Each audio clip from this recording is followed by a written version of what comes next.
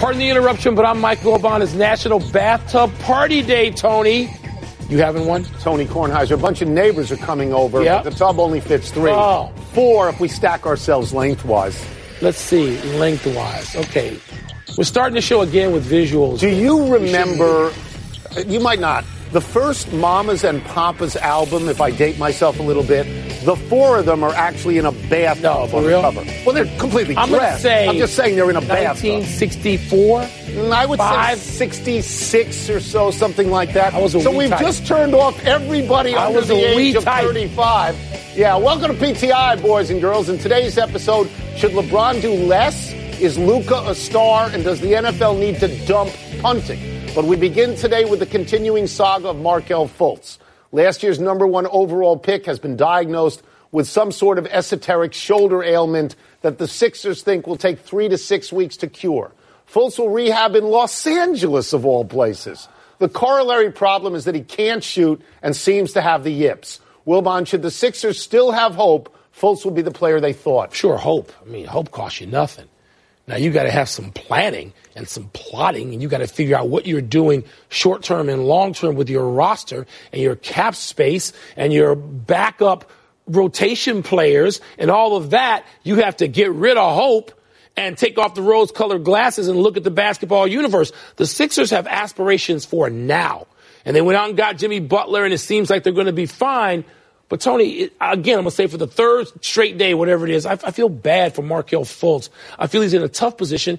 He ought to be in college somewhere. I don't know what to do about it. What do they do about it? This is close to a disaster at the moment. It's inching towards disaster. Yes, it is. He has to get out of Philadelphia as soon as he can. Philadelphia has to get rid of him as soon as he can. If he's going to have any chance, if they're going to have any chance, this is absolutely not working. I know that his agent/lawyer says that there's a physical problem and there's no emotional component. But names to me that crop up are Steve Blass, right? Wow. And Chuck Knobloch and Ian Baker Finch. Because I don't know that I don't know that he will ever shoot. I don't know. If you look at this, he's been to 10 specialists in a week. 10 different specialists. You know what that sounds like to me, Mike? Please, somebody give me a diagnosis. Yeah. Give me a diagnosis that doesn't have a component, an emotional component to it. You know, everybody wants to point out all the people who can come out of school and play right away after a year out of high school. And people don't want to face the situation with Markelle Fultz, a guy who we both thought, wait a minute. Local is kid this for kid us. ready for this? That's right. And we were perhaps a bit more paternal because he lives here and we saw him up close and personal. Oh. But my God, he now, Tony, it just seems cut adrift. Yep. He's in L.A. at 20 years old, rehabbing away from any sort of structure. He will get a chance with another team. That will happen. Someone will take a chance on him. But down the road, he may not get a 3rd chance. I hope he's better. I hope the next one works, wherever it is. I really do.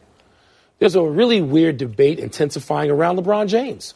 His numbers are pretty much the same as they've been the last 15 years, which is his whole career.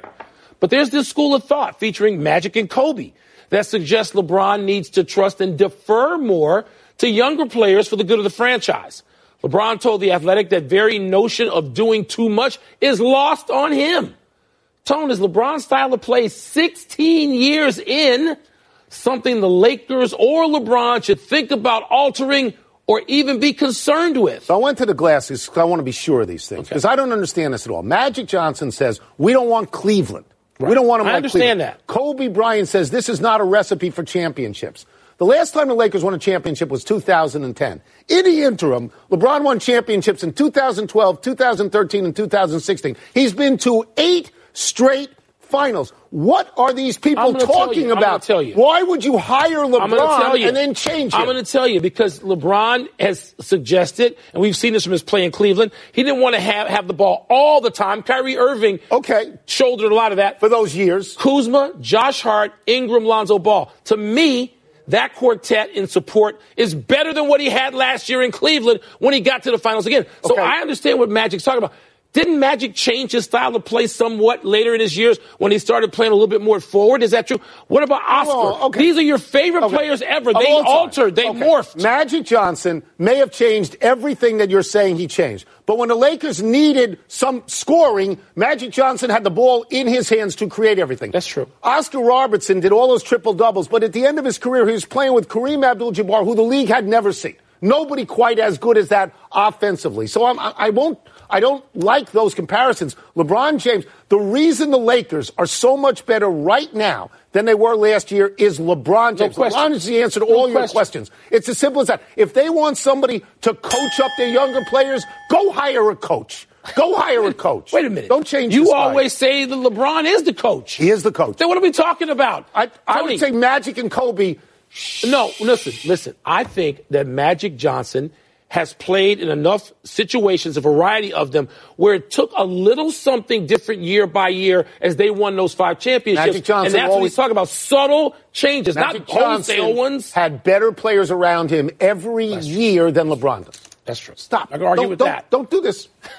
One of the revelations in the NBA this year is the Dallas Mavericks. They were 24-58 last year, which stinks. So they got the number 2 overall pick, and they drafted Luka Doncic. He has led them to 12-10 so far, which is playoff qualifying, although it's early. And the greatest player in team history, Dirk Nowitzki, has not played a minute. So, Wilbon, is Doncic already a star? Number 3 pick, and yes. Oh, he's 3, not 2? He's a star. Okay. And somebody decided to take another player, little gunner from Oklahoma, instead of him. Well, didn't they make that? That was a trade? A trade? Yeah. Okay, that was a trade. Yeah, okay. He's a star. Not a superstar. He's a star. More importantly, he's a player. Yeah. He does whatever's necessary on a given night to keep his team in it. And some of those games that they're in it have wound up being victories. Tony, he's fascinating to watch. He's not going to wow you with explosion or tomahawk slams. That's not his deal. He excels in all of it. I said to you, like after 1 week, there was a little bit of Larry Bird, and you shouted me down on this set. I'm going to do that Take right it now. back. No. Don't start with me. Here we go. What? The easy comparison is Larry Bird. What's the hard one? He's Magic Johnson. He makes everybody better all the time. He has flair. He has flair. He does have flair. He understands the geometry of the court. He does. He knows where to put himself. No, the easy one is Bird. No, he's thank you for mentioning Magic before. I'm one of those people that looks at the NBA and I think nothing ever changes. But here we go. Dallas, Sacramento, Memphis, and Detroit are above. What is happening? There's an upheaval. Well, they're above 500. They stunk last year. None of them made the playoffs. These 2 drafts, the last couple of drafts, will ultimately sort of direct the league for another 12 years, like the draft in 2003 did with guys like Wade and LeBron, and I think Carmelo, what came a year later. But Doncic, at least a game that starts at 7 p.m. He's good, right? Let's see if you can watch a whole game. No, he's good. I know you can't watch him in the West. He's good. He is. Better than that other kid you wanted drafted instead. The Green Bay Packers can't seem to get enough of firing coaches. Winston Moss, whose title of associate head coach over the last 11 years would suggest he had some stature with the club, was let go after this tweet. You ready, Tone? Yes. The man whose Twitter handle is InsaneKane99. Credibility in that. Quote, what championship teams have is great leadership. Find somebody that is going to hold number 12 and everybody in the building to a Lombardi standard. Close quote. Tony, this tweet, and subsequently getting canned. Something or nothing. So I should say for the record that the Packers deny that getting canned tweet had got him fired, right? Anything to do with the tweet. So the easy answer for me to say that this is nothing because Mr. Winston Moss is gone. He was a Mike McCarthy loyalist. Mike McCarthy is gone, so this is spilled milk. But the implication in this, that Aaron Rodgers is not held to the same standard that other people on the team are, that he is treated in a different way and that could be injurious to the rest of the team. If that is true, that is not just something, that is really something. I mean, you and I are prejudiced towards Aaron Rodgers. Yeah. But the next coach who comes to that team is coming for Aaron Rodgers. I feel 2 ways on this. One, Winston Moss. Talk about independent thinkers. He was in that group with Michael Irvin, and these are independent guys. InsaneKane99. I love that. His Jerome Brown and those guys. His observation is not just his sort of separate treatment. There should be separate treatment. You think there's not separate treatment of Tom, the Golden Boy, Brady? Of course there is. You can treat quarterbacks separately. And there should be. The question is he accountable? Is he held accountable? That's right. And that's what right. Moss is suggesting is not happening in Lombardi Hall or whatever they call that up there. We think Aaron Rodgers is great. Absolutely. But he lived with him, but he's also a loyalist to McCarthy. Something. Yes, I would say that. Seems to be something. I would say that. The NFL is looking to make punts safer, as they have tried to do with kickoffs. Quote, this is a play we think is ready and ripe to be modernized, unquote, said Rich McKay of the competition committee.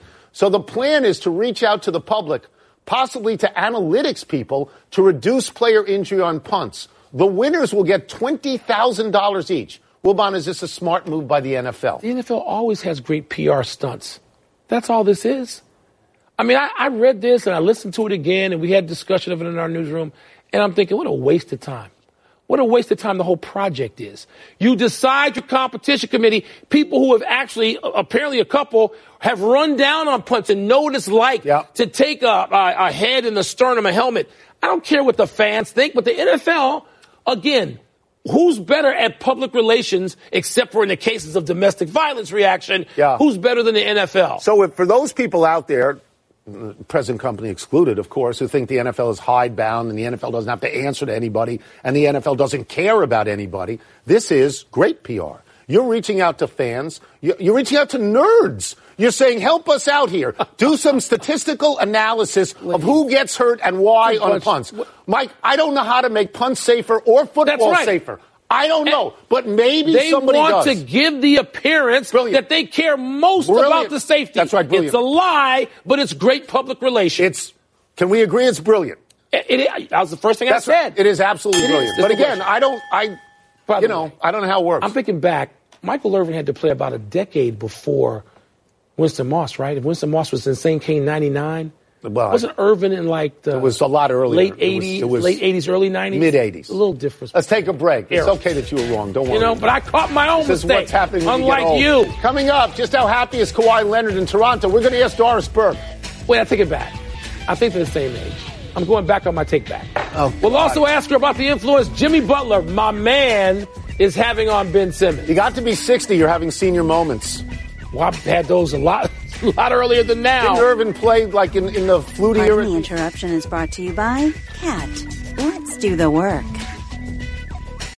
Let's consider the secret life of the innermost nesting doll. Living most of her life in the dark, inside the other nesting dolls, she has plenty of time to think, if she could. Sadly, she has no brain. However, when an innermost nesting doll hears that Geico not only saves people money, but also has been providing great service for over 75 years, she thinks it's obvious you should switch. Because yes, switching to Geico is a no-brainer. Pity the innermost nesting doll and her lot in life. We've got a big Eastern Conference matchup in Toronto tonight where Kawhi Leonard and the 20-5 Raptors host Joel Embiid and the 17-8 Sixers. We welcome the woman who will be analyzing the game for ESPN, Doris Burke. We'll start with this. The Raptors beat the Sixers in Toronto earlier this season, but that's before the Jimmy Butler deal, which obviously changes the Sixers enormously. How did the matchup shift now? Does Kawhi still guard Simmons or does Kawhi move to Butler? It's an interesting question, Tony, because Kawhi Leonard forced Ben Simmons into arguably his worst game as a professional basketball player. He had 11 turnovers. He talked about how weak he was with the basketball in the first matchup and frankly said, I need to get better. The issue here matchup-wise is at the center spot, they toggle between Serge Ibaka and Jonas Valanciunas. Valanciunas may start tonight because of the matchup inside with Joel Embiid, and does that shift down? I'm curious to see. We haven't yet met with the coaches, so we'll get that answer shortly. Let's zero in on Kawhi for a second, Doris, which I know doesn't surprise you. He's always been so hard to read. I'm not going to ask you to look forward, but just right now, what's the word around him? Is he even enjoying himself in Toronto as he plays out this season before he's a free agent?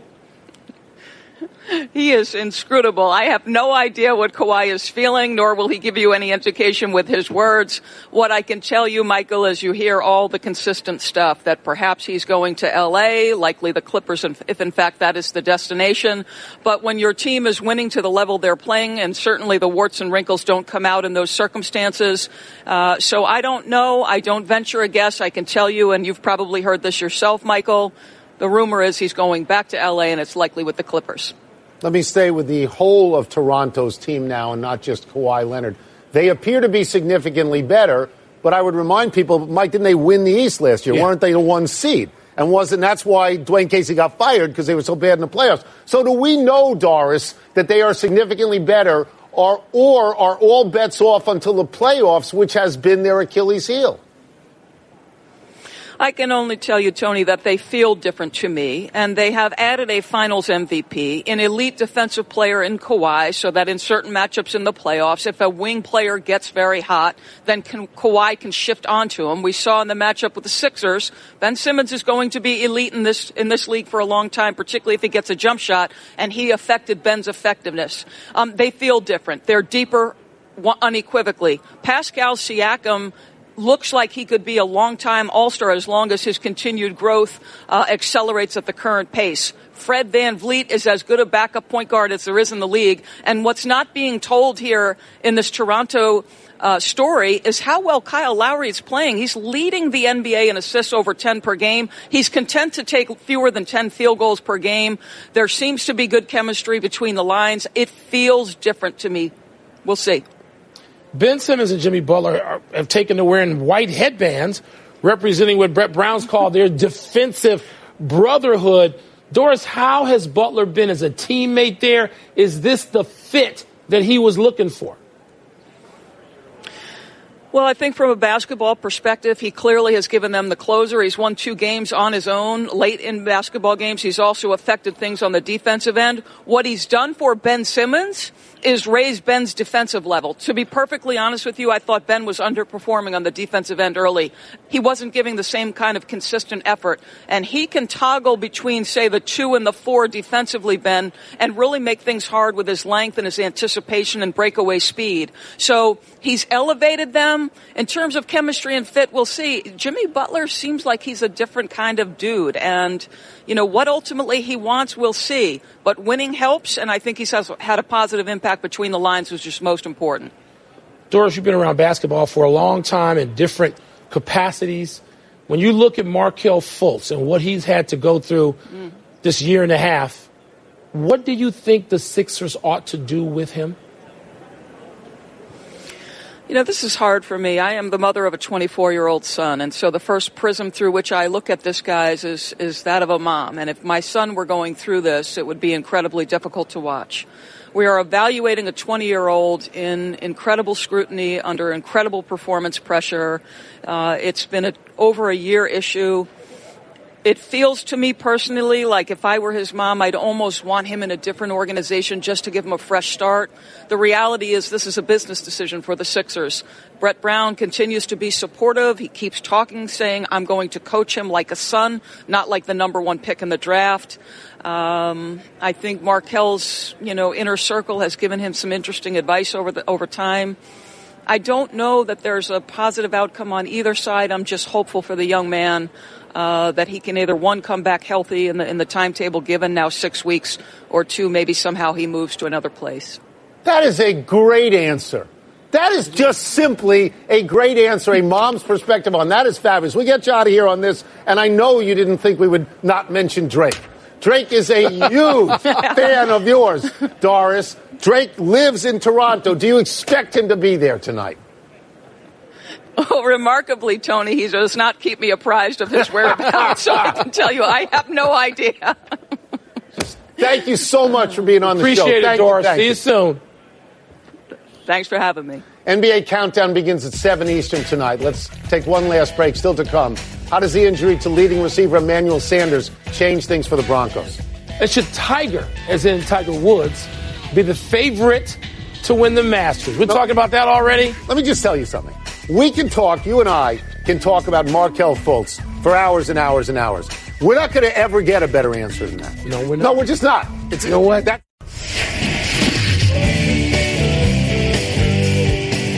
Happy time. People, happy 27th birthday, Christian Yelich. Yeah. You see what happens when Derek Jeter trades you away? You become the MVP of the National League.